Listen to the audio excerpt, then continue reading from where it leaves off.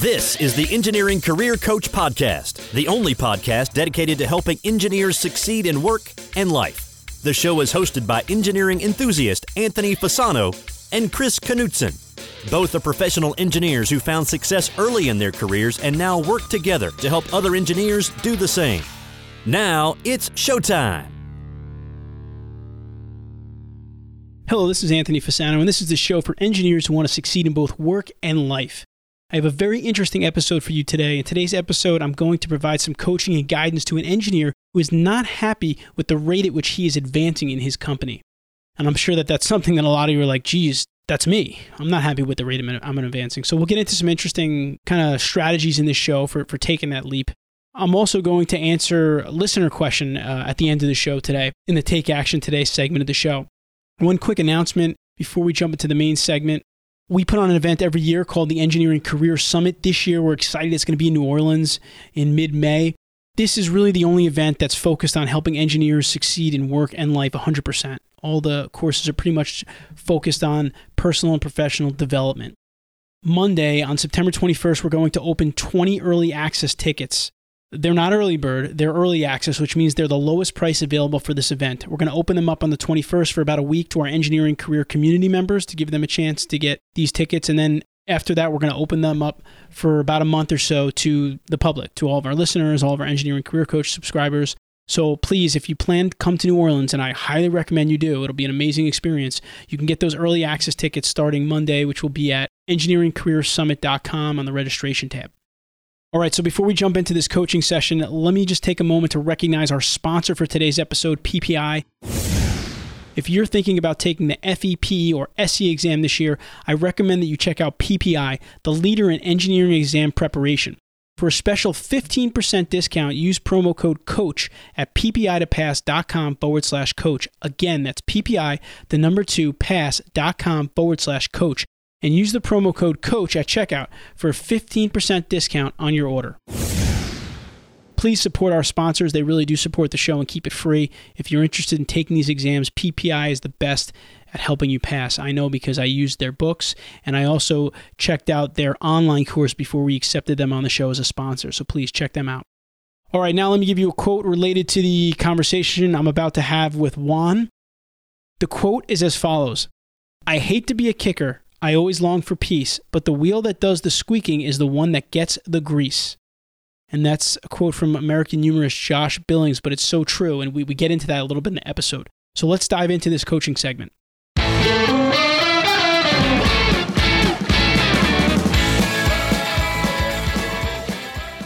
All right, so on today's main segment of the show, I have Juan with me here. Juan is an engineer kind of starting out his engineering career.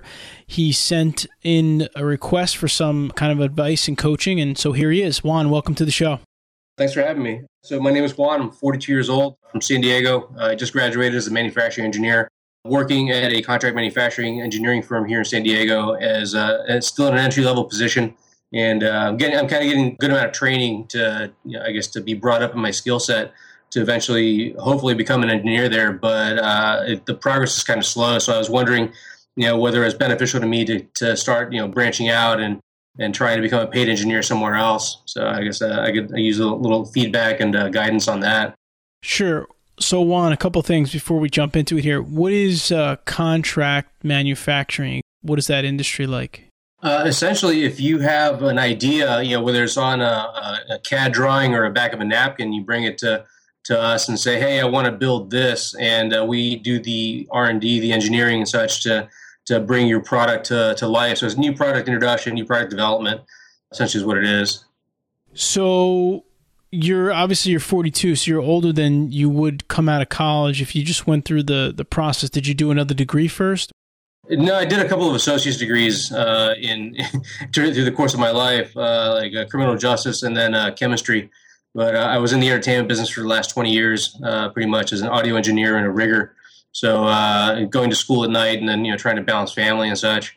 So it's been a little interesting, kind of a different approach to the traditional engineering degree path, so to speak.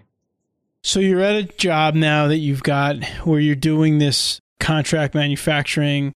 Walk us through this option again now. The option is to stay on with this company, and you're thinking that maybe you're not getting the best experience here. Is that the problem?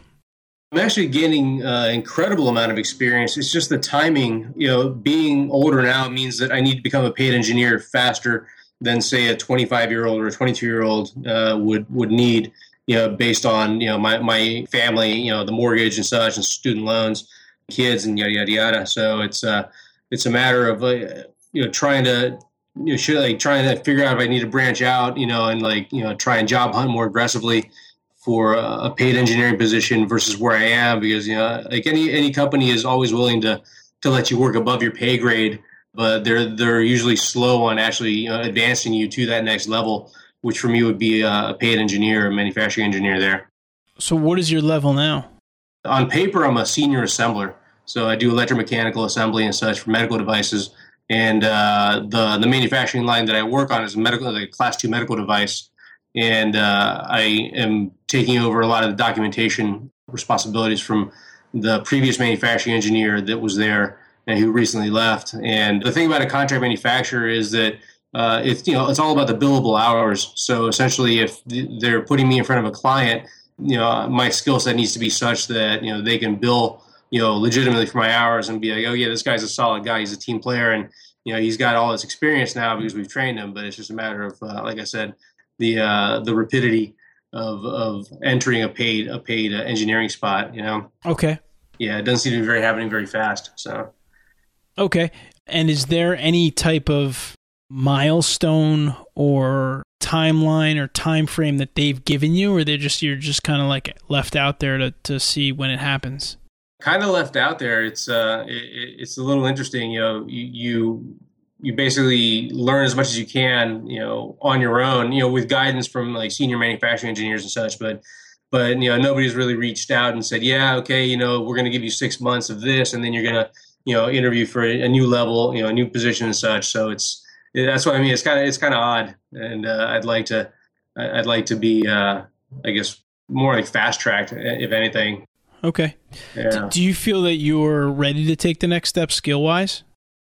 You know what? I think I'm about 90% there, and given about another month, 2 months or whatever of time, I would feel comfortable going there. Yeah. And saying, yes, I'm ready for that next level.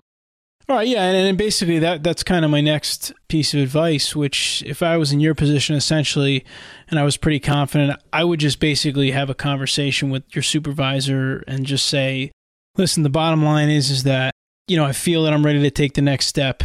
I'm willing to, work and do what I have to do to learn, but I feel like I'm there. I want to take the next step, or at least want to try to get some kind of a timeline of when I can take the next step, because, I want to advance. I feel like I've been at this for a while. I've learned a lot and I want to move forward. Can you give me any kind of indication? And I think that answer should give you a lot of information for you as far as your decision goes. I mean, if they say, all right, you know what, we're going to do a review in 3 to 6 months, and at that time, then, we'll make a decision, then in 3 to 6 months, if they don't make a decision, then obviously that it's probably time to hit the road. If they don't give you any direction and say, listen, just keep working. If you keep doing what you're doing, you're going to move up eventually, then, I wouldn't feel terribly comfortable about just trying to stick it out there because there's no end line in sight.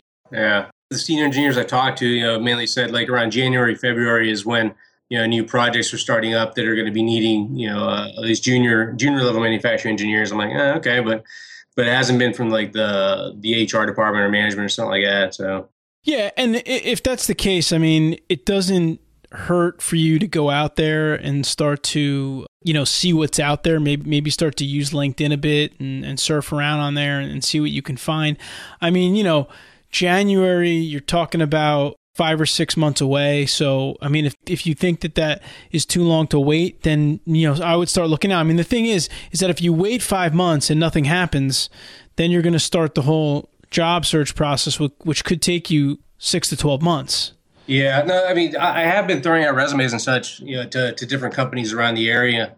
And the responses have been very, very subdued. It's like, I don't know. It's kind of strange. Either my resume is not up to par, or it's got too much information. I don't know. It's one of those things where I haven't had a lot of feedback on it. So it's trying to figure out the happy medium of what employers are looking for, in a recent graduate, or such. It's kind of a mystery to me.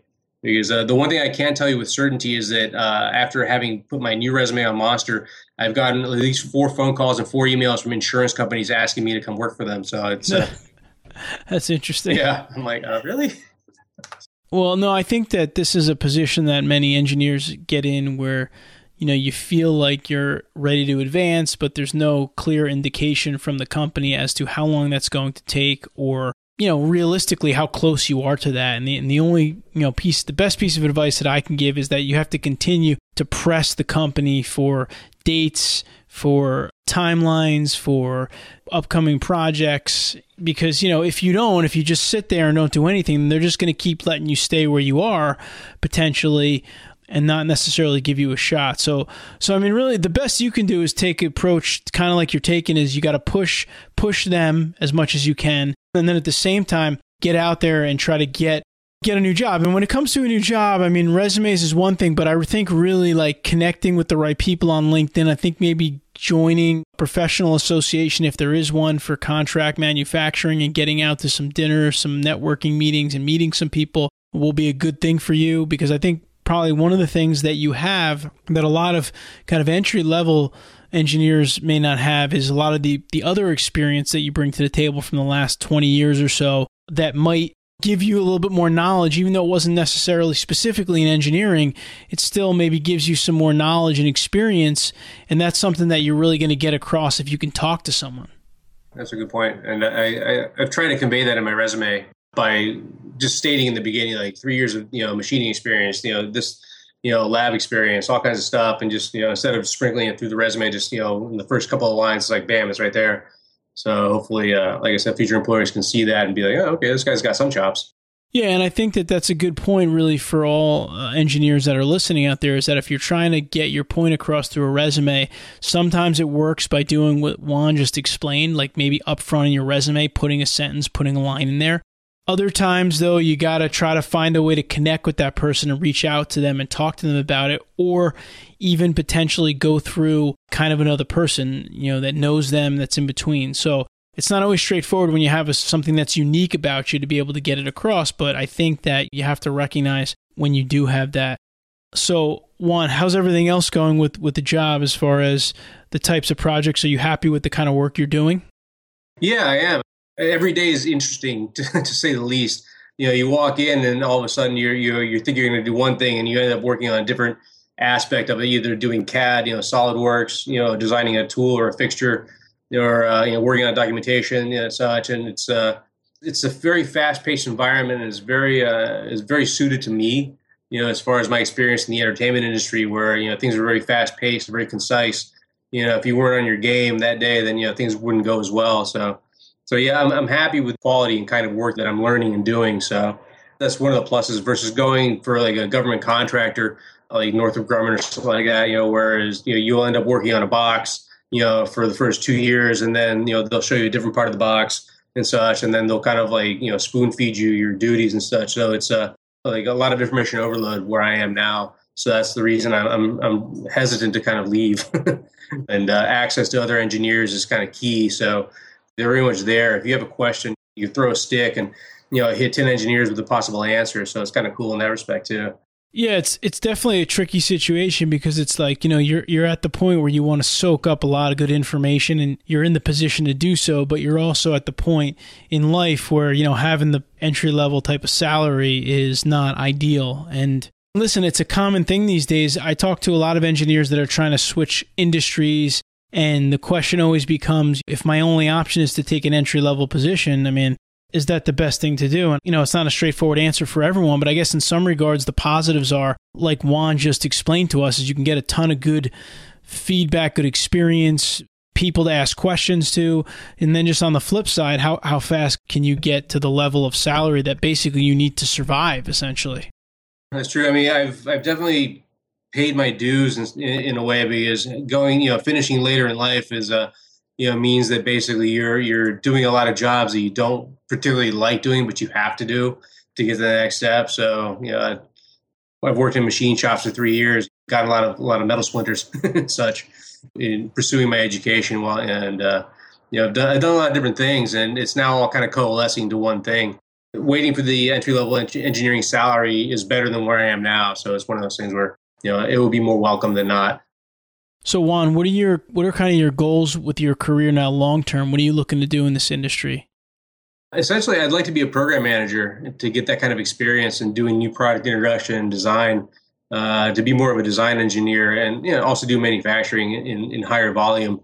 Like I was telling you before we started, I started my own little engineering company right after I got my diploma, and it's one of those, a work in progress over the next 5-10 years, to kind of gain the necessary, I guess, skills, in industry, and then apply it to my own smaller projects, and then building a client base that way. So eventually I'd like to work for myself, would be ideal. But for now, for the next 5 or 10 years, I'm going to be in industry, and then hopefully, like I said, program management, and then kind of doing my own thing on the side, just generating income and just having fun, basically. Good. I've worked my entire life to be an engineer, and now I'm going to spend the rest of my life doing it. I just want to do cool things. I just want to build things, and they're awesome and help people. And also make a comfortable living for me and my family. So it's that's a lot for the long-term goal, but that would be it, kind of in a nutshell. No, that's great. Well, listen, first of all, congratulations on kind of sticking to it and pursuing engineering and getting that degree. I think that's great, and I hope that some of the discussion that we had here will be helpful. I know it's isn't necessarily a right or wrong answer in this situation, but I think the idea of pressing your company for as much information and keeping the pressure on them while you're continuing to learn, even floating a resume or getting a new connection out there, is kind of going to be the way that you can continue to do it. But I would just say, if you're confident in your abilities and what you feel like at this point, I would make it a point to emphasize that to your supervisors on a pretty regular basis. Well, listen, thank you. I really appreciate your advice, and thank you very much. All right, you're welcome, Juan. So I hope you all enjoyed that segment of the show. And what I'm going to do now to switch it up a little bit this week is jump into the Take Action Today segment and answer a few listener questions.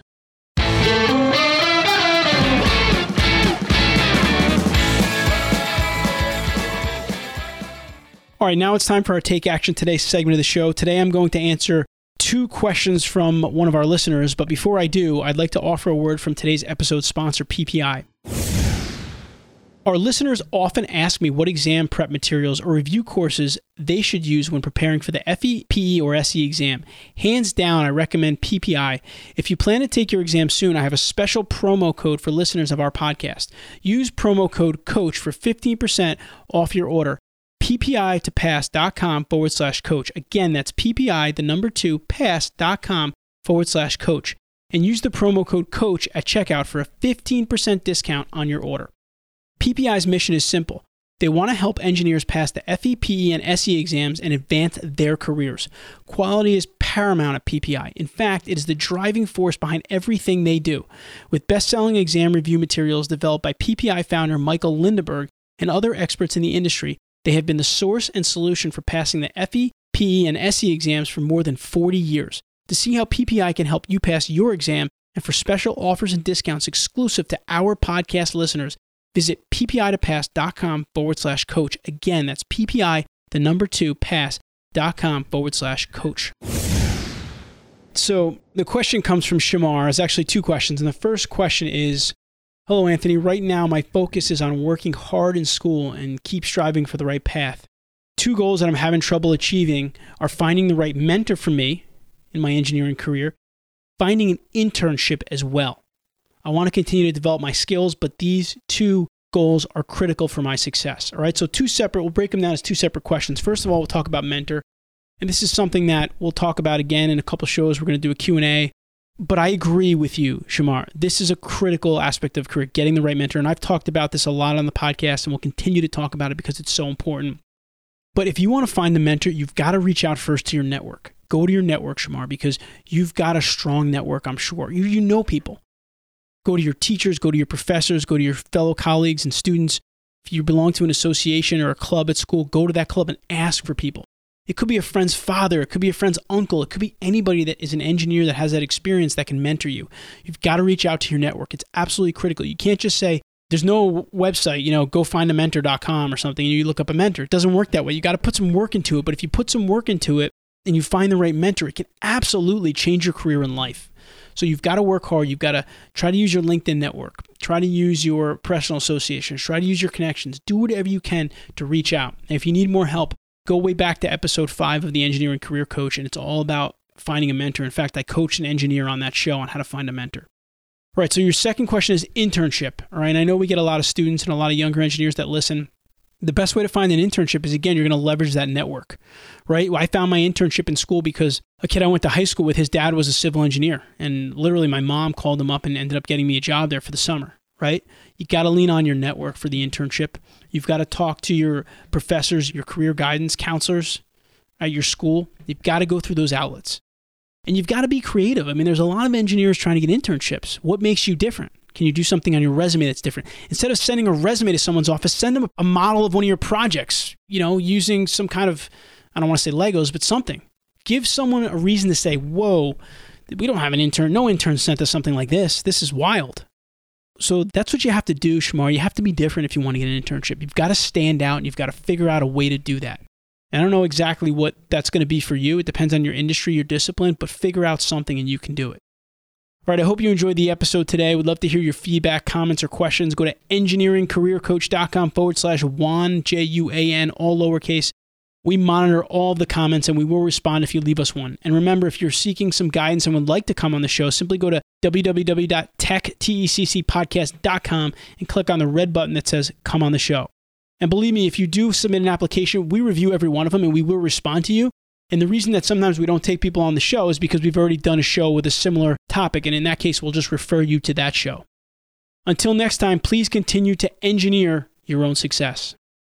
Thank you for listening to the Engineering Career Coach podcast. Be sure to visit engineeringcareercoach.com, where you can find all past episodes and also download a free 3-part video series created specifically for engineers to help you best utilize LinkedIn for networking, improve your communication and speaking skills, and also to help develop your leadership abilities. Now is the time to engineer your own success.